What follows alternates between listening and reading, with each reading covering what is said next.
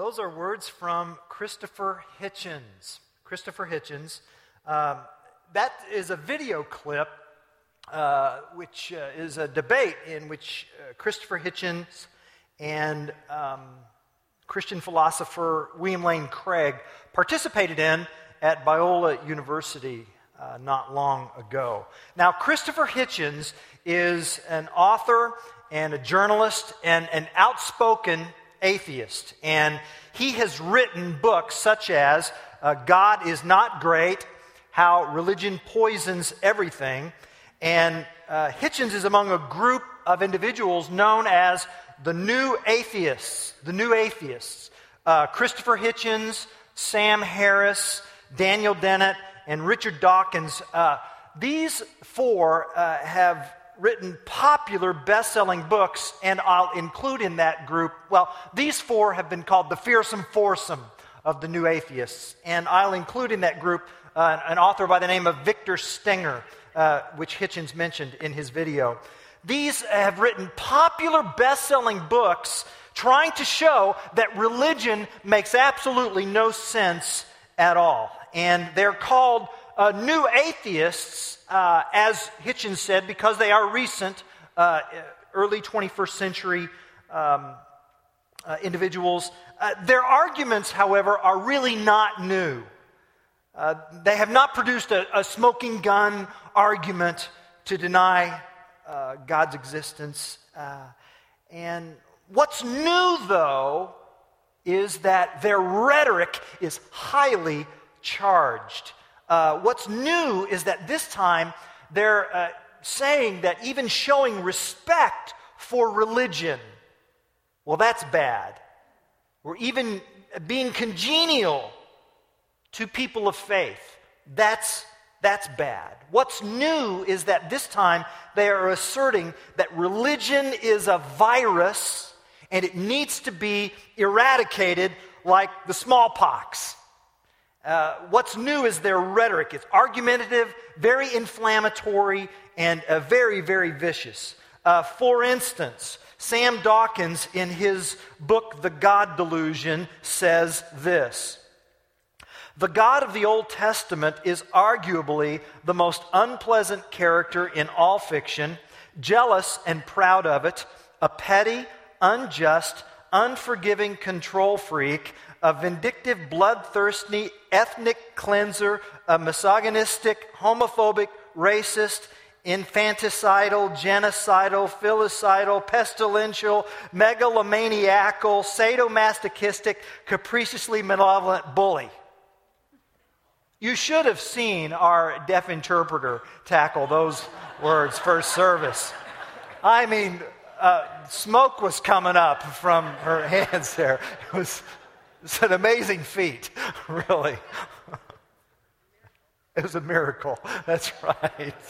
It disproves atheism. It was amazing. You should have been there. Well, Sam Harris, who I mentioned earlier, puts it more bluntly when he wrote, "We know enough at this moment to say that the God of Abraham is not only unworthy of the immensity of creation, he is unworthy even of man." So there's strong, what I would consider blasphemous rhetoric, and very sophisticated word crafting by highly intelligent authors who are very quick on their feet. Very quick on their feet. And though they have sold a lot of books, the content in their books for atheism can be, and really has been, refuted effectively. In fact, the more respected book reviewers, and by that I mean the London Review of Books, they really haven't given them high marks at all. Most scholars see the weakness of their arguments. Nonetheless, they need to be taken seriously. They need to be taken seriously. And And I say this because they raise a fair question. Does God exist? Does God exist? Why should we believe that God exists? Is there a God?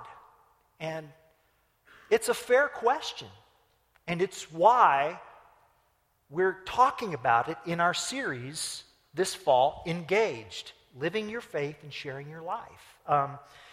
It's a fair question on several counts. First of all, here we are. Let's just start with what's going on in this room right now.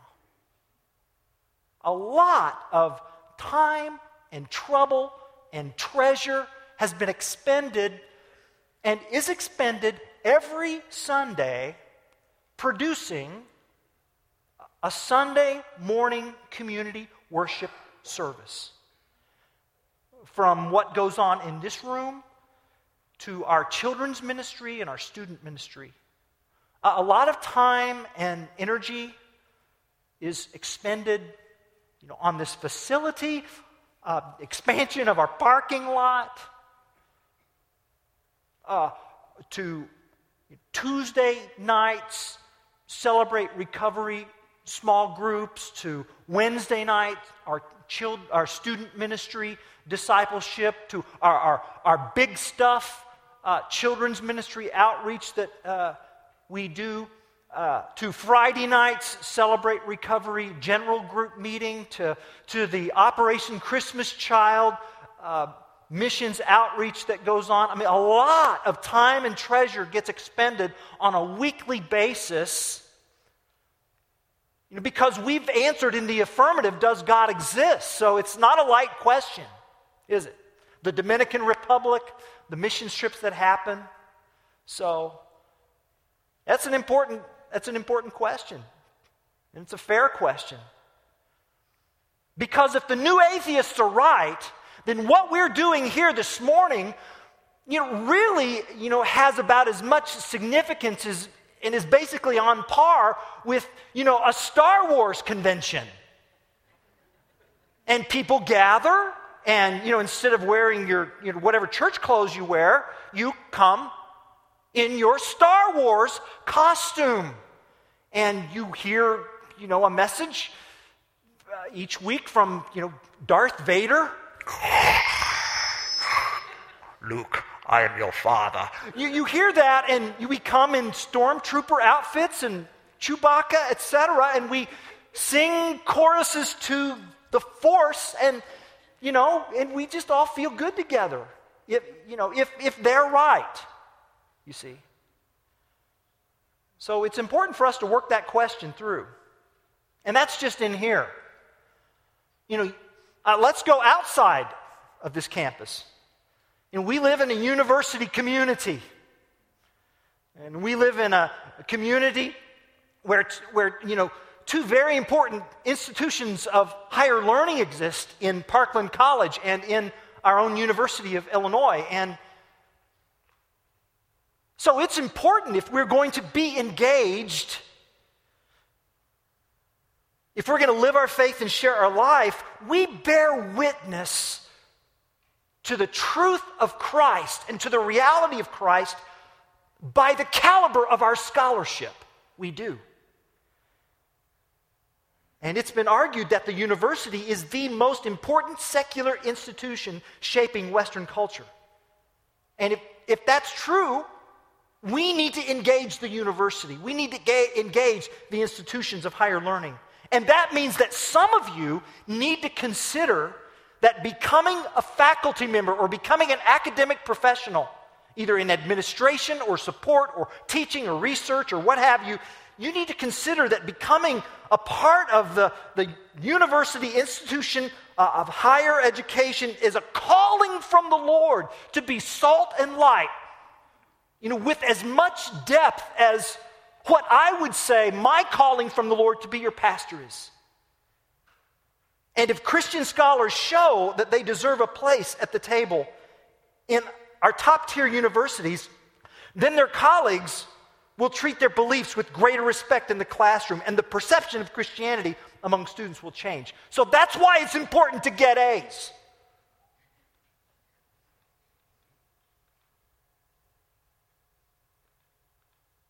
This question is relevant for us inside this room. This question is relevant because of our community. And I'll tell you, on a very personal level, this question, does God exist? I find it to be extremely relevant every time I do a funeral. And I've done about 100 funerals in my 21 years at Windsor Road. And what I mean by that is that, the person who used to be sitting in the chair which you perhaps now occupy, this person, the person with whom you were once conversing or worshiping with, or this person that you were talking with or smiling at or sharing coffee, handshaking, nodding, praying with in the foyer or in here, this person's physical body is now lifeless, and they are placed in a casket, or their ashes are in an urn or scattered elsewhere. And every one of us, we want to know the answer to the question, does my life count? Is there purpose and meaning to this one life that I've been given? There is in all of us, I believe, the voice of gladiators Marcus Aurelius, who said to Maximus, "I am dying, Maximus." When a man faces his end, he wants to know that his life served some purpose. Some purpose. And if the new atheists are correct, your life has ultimately about nothing. If they're correct, ultimately, your life serves no purpose. You're just a spark that appears in infinite blackness, and that's it. Really? See, I'd say that makes this a pretty relevant question, don't you? And so, I want us to ask the question, does God exist? Now, that said, I really don't think that the best place to ask the question, does God exist, is in church. I don't. This week I received a letter from one of our judges in town. I know the judge. I know the judge personally. The judge knows me personally. In fact, I officiated at this judge's son's wedding, and the letter I received was very well written. I was kind of disappointed because I know the judge so well that the letter did not begin with "Dear Randy." Rather, it began with the words, "Dear prospective juror." Yeah, you're going to get yours. You laugh. It was a very gracious and compelling invitation to complete a questionnaire for jury duty. Now, I don't know if you've ever done this jury duty thing, but I will tell you this. Before jurors are selected, almost, ad nauseum, the judge makes it a point to say that the defendant is presumed innocent until proven guilty. I don't know how many times I heard that the last time I served in jury duty. The defendant's presumed innocent until proven guilty. Now, it might interest you to know that the judge never, ever orders the prosecuting attorney to say that they must prove their charges beyond a shadow of a doubt. Beyond a shadow of a doubt. To expect the prosecution to show evidence beyond a shadow of a doubt is deemed by our legal system to be unrealistic and unreasonable. Because life just doesn't work that way, does it? I mean, seldom do we make day-to-day decisions with absolute certainty. Instead, prosecuting attorneys are told that they bear the responsibility of presenting evidence that will convince the jury beyond what? Beyond a reasonable doubt. Beyond a reasonable doubt. And why? Well, because every day we make decisions based on high probability. I mean, when you got in your car this morning to drive to church, you did not know that the other drivers were going to obey the traffic light or stay on their side of the double yellow lines. You didn't know that, but there's a high probability that they will. I mean, you're here. When you deposit your check in the bank, you don't know for sure that money's going to be there when you need it, but there's a high probability that it will. About an hour from now, we're going to be having lunch, and that means we'll be going to restaurants, and we'll eat food that we didn't prepare, but you'll go into that restaurant and you'll eat that food, and you don't know for certain sure that while you were waiting for your hamburger that the cook didn't lace it with poison that'll make you just fall over dead in your booth right there. You don't know that for sure. Think about that in an hour.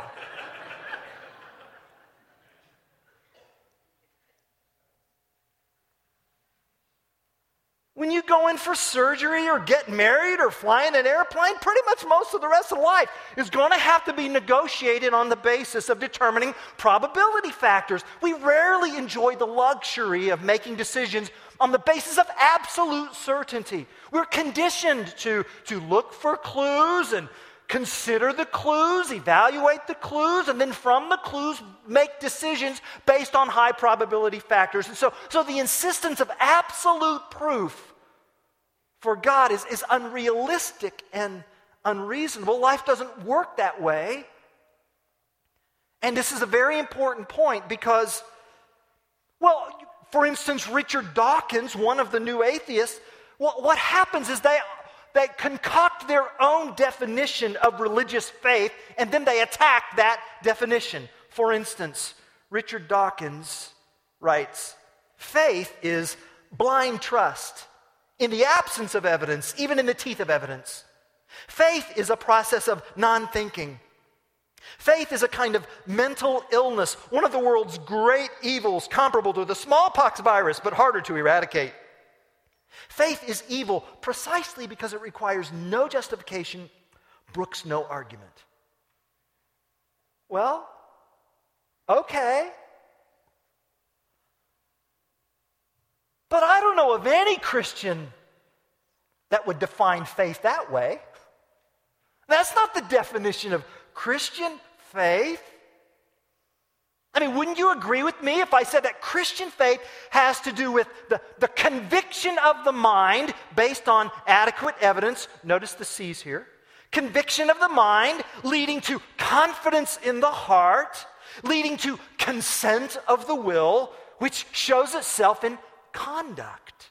Conviction, confidence, consent, conduct. I mean, isn't that what we read in Hebrews chapter 11, verse 1? Now faith is the substance of things hoped for, the evidence of things not seen. What evidence?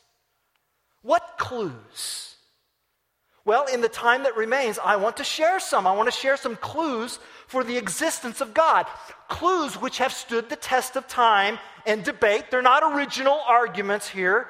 They've been seasoned with time, battered with debates, and yet they've served as foundational pillars for believers long before we were born and actually long after we die. And the first clue is this. The clue, we can call it the design clue, the clue from design.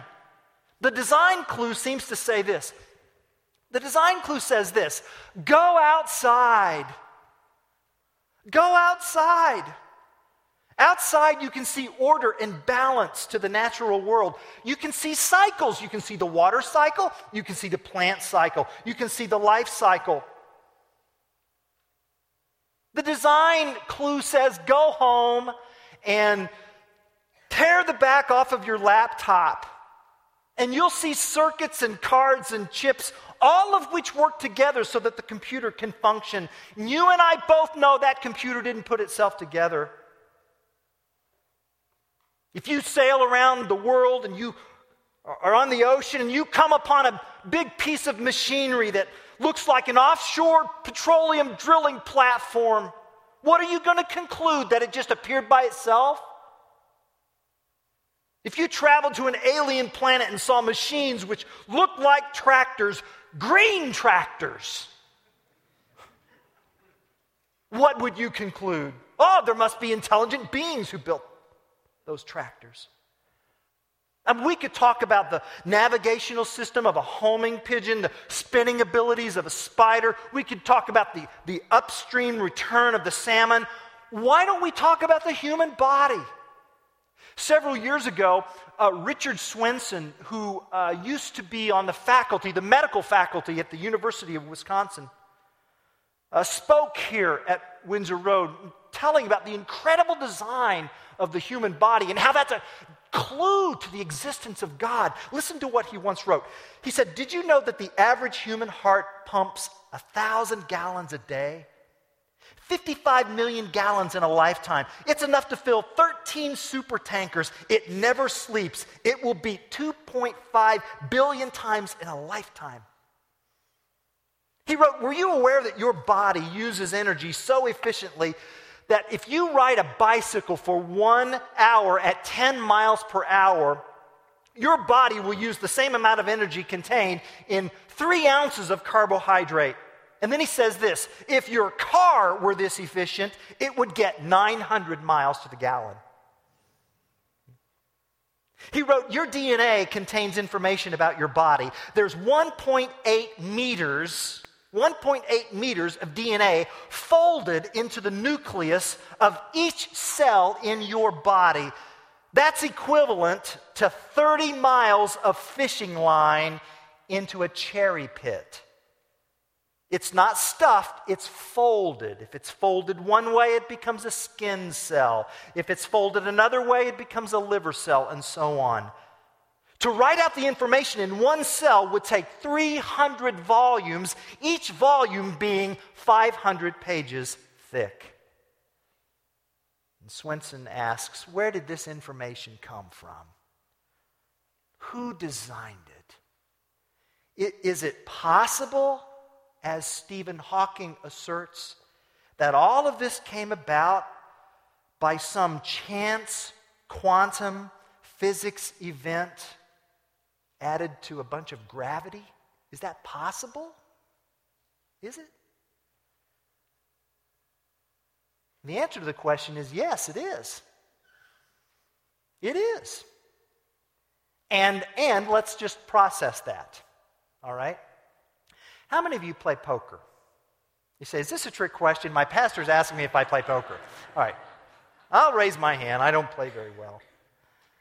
Let's say that I played you in poker. Let's say that I was the dealer in a poker match, and I was playing you. And let's say that I dealt myself 20 straight royal flushes in a row in the same game. Okay? Now, just as you're getting ready to unholster your pistol, I say to you, now hold your horses. There's 2 possibilities as to why this happens, okay?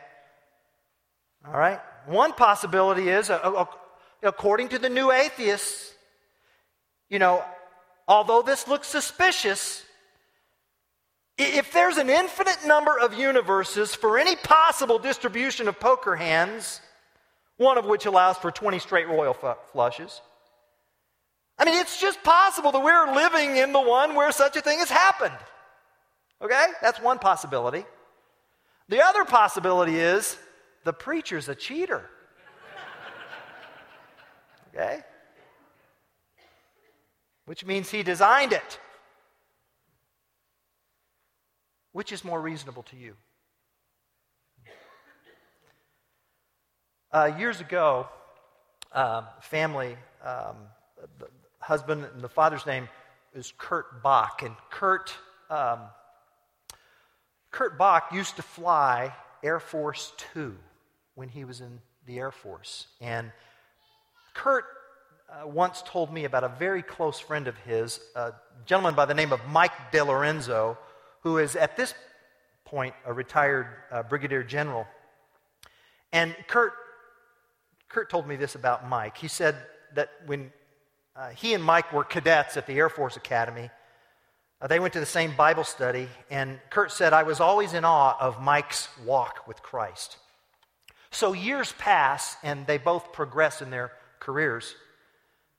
Kurt told about the time when Mike DeLorenzo was interviewing to be the head of the astronautics department at the Air Force Academy. Now, Mike was known for his strong Christian example among his colleagues. When it came time to interview, someone in the committee who was a full professor looked at Mike and said, I have one thing for you, Mike. I know you're a Christian, and I know that you have a PhD in astronautical engineering. How can a scientist like you believe in the book of Genesis? And at this point, Mike was afraid that his interview was going to be over because it was not the kind of question he was going to shrink from. So Kurt said that Mike prayed silently, and then he answered, the earth is tilted at 23.5 degrees, a perfect design. As an astronautical engineer, when I see a design like that, I look for the designer. And that's what my life is built around, seeking the designer. What are your conclusions? Well, there's another clue I want to talk about. There's the design clue. And then there's the Bernie Madoff clue. The Bernie Madoff clue. You know who Bernie Madoff is, don't you? In March of 2009, Madoff pleaded guilty to 11 federal crimes and admitted to turning his wealth management business into a massive Ponzi scheme that defrauded thousands of investors of billions of dollars. And in June of 2009, Madoff was sentenced to 150 years in prison, the maximum allowed. And in his own words, one big lie, one giant Ponzi scheme. And yet thinking about his demise leads me to conclude that God exists. And here's why. Everybody knows that defrauding a client or an investor or a shareholder is wrong. Everybody. I mean, everybody knows that cutting in line is wrong. When Timothy McVeigh bombed the federal building in Oklahoma City, people said, that's evil. When terrorists attacked our country, people cried, that's evil. When dirty old men download kiddie porn, we shake our heads and we say, that's evil, that's wrong. Okay, well, what do we mean when we say that? Do you mean, well, that's just your personal opinion? Or is it wrong and evil universally and absolutely? So the question then is, how do we account for this moral law? Who gave it? Do random gases in a chance cosmic explosion account for the fact that in virtually every culture of the planet, people value truth-telling over lying, kindness over violence, loyalty over backstabbing? Are gases and germs or genes capable of creating a moral code of values and implanting them in the minds and hearts of people worldwide? A remarkably consistent code of values in billions of individuals. Really? Tim Keller put it this way. If there is no God, then there's really no way to say that one action is moral and another is immoral. You can only say, I like this. Doesn't it make sense that God is the author of true and real morality? There's the design argument, the Bernie Madoff argument, and then there's the Beethoven clue, the Beethoven argument. Isn't it true that when you behold great art, paintings, sculpture, architecture, music, that great art offers the message that life is not just a tale told by an idiot, that it offers hope and joy and strength. And there's a mystery, a sanctity to it that, you can't put this under the microscope yet. At the same time, what is it about it that makes it so moving? Leonard Bernstein once said this about Beethoven. He said Beethoven turned out pieces of breathtaking rightness. Rightness, that was the word. He says when you get that feeling that every note succeeds that last is the only possible note that can rightly happen at that instance, in that context, then chances are you're listening to Beethoven. He is the real goods, the stuff from heaven. Isn't that fascinating how he uses such transcendent, otherworldly language to describe this music? He has the power to make you feel at the finish something is right in the world. Wow. Great art does that, don't you think? And still someone might protest, well, just because it feels right doesn't mean it is. You know what? That's true. But are we just talking about feelings here? Wouldn't it be more accurate to describe these as appetites? A baby has an appetite for food. A duck has an appetite for water. A thoroughbred has an appetite to run. And is there an appetite in my life that this world cannot fill? And if so, is that not a clue for the existence of one who can? That's a powerful argument. It's a powerful clue. The clue from Beethoven. Design, Bernie Madoff, Beethoven, and then there's the Soviet Union. The clue from the Soviet Union. Now in mathematics, this is called proof by the opposite. You can prove something is true by showing that the opposite is false. After the fall of the Soviet Union, it was reported there was a massive turning to God. And when asked why, one famous Russian cosmologist, what's his name? Let's see the slide up there. Andrei Grib, thank you, forgot it. Andrei Grib said, for 70 years we tried Marxist atheism in this country, and it didn't work. So everybody figured the opposite must be true. See? That's worth considering. Design, Bernie Madoff, Beethoven, the Soviet Union. Those are four. Time doesn't permit me to explain others except for one. The one clue that I believe to be the most powerful clue to the existence of God, and that is Jesus Christ. Jesus Christ. Jesus Christ said in John 3:13, no one has ever gone into heaven except the one who came from heaven, the Son of Man. In John chapter 8, verse 23, Jesus said, I am from above. I am not of this world. And Jesus himself declared the existence of God in John chapter 14, verse 9. He said, anyone who has seen me has seen the Father. And I like how one scholar described the life and purpose and ministry of Jesus Christ. He wrote, before Jesus came, no one knew what God was like.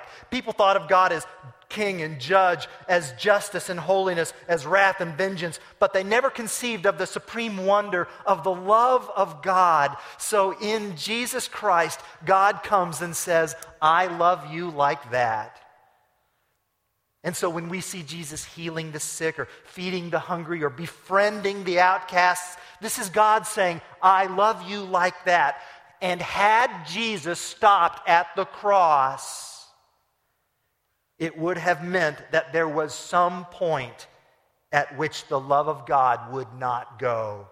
But Jesus didn't stop.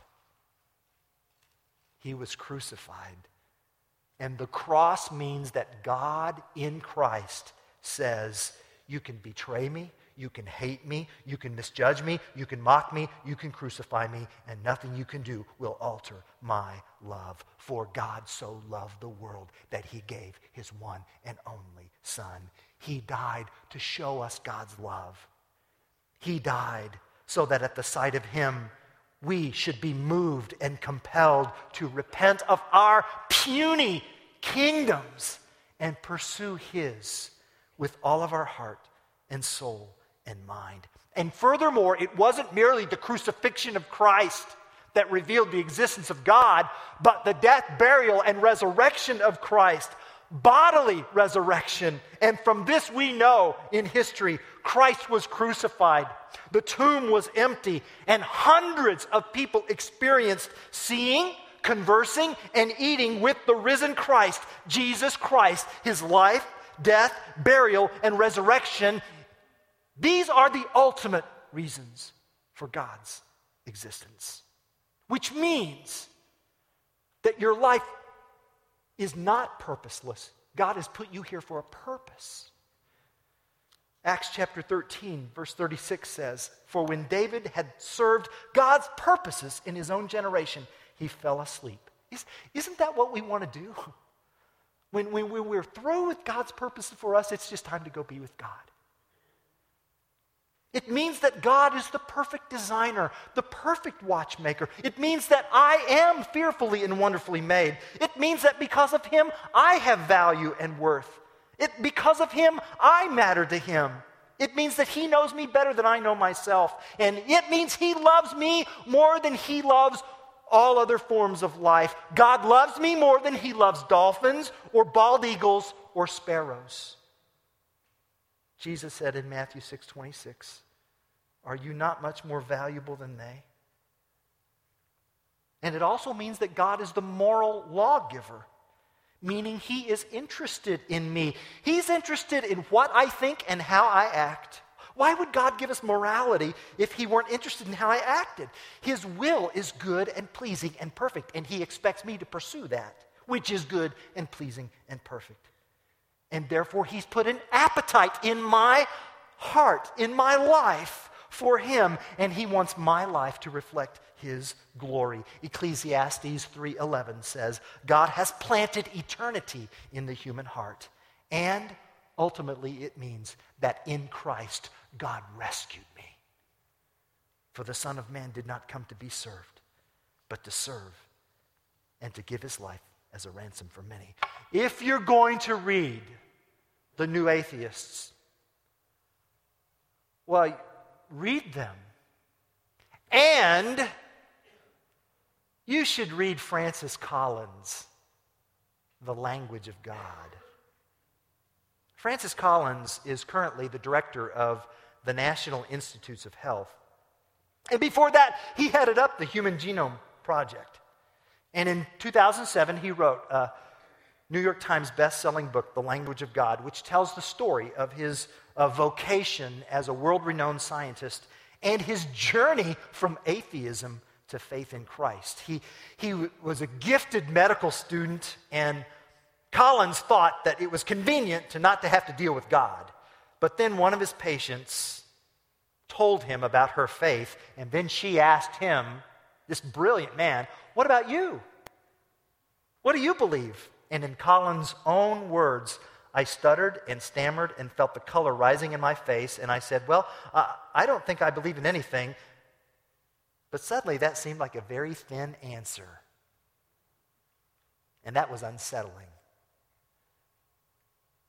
And then after a long period of searching, which included grilling a senior pastor and reading C.S. Lewis, Francis Collins finally came to Christ after watching the beauty of creation. And here's the account of his conversion in his own words. He wrote, "I had to make a choice. A full year had passed since I decided to believe in some sort of God, and now I was being called to account.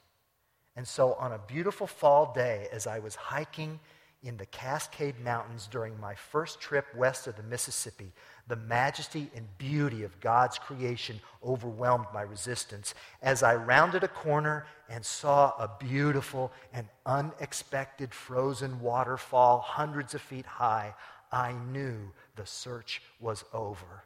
The next morning, I knelt in the dewy grass as the sun rose, and I surrendered to Jesus Christ."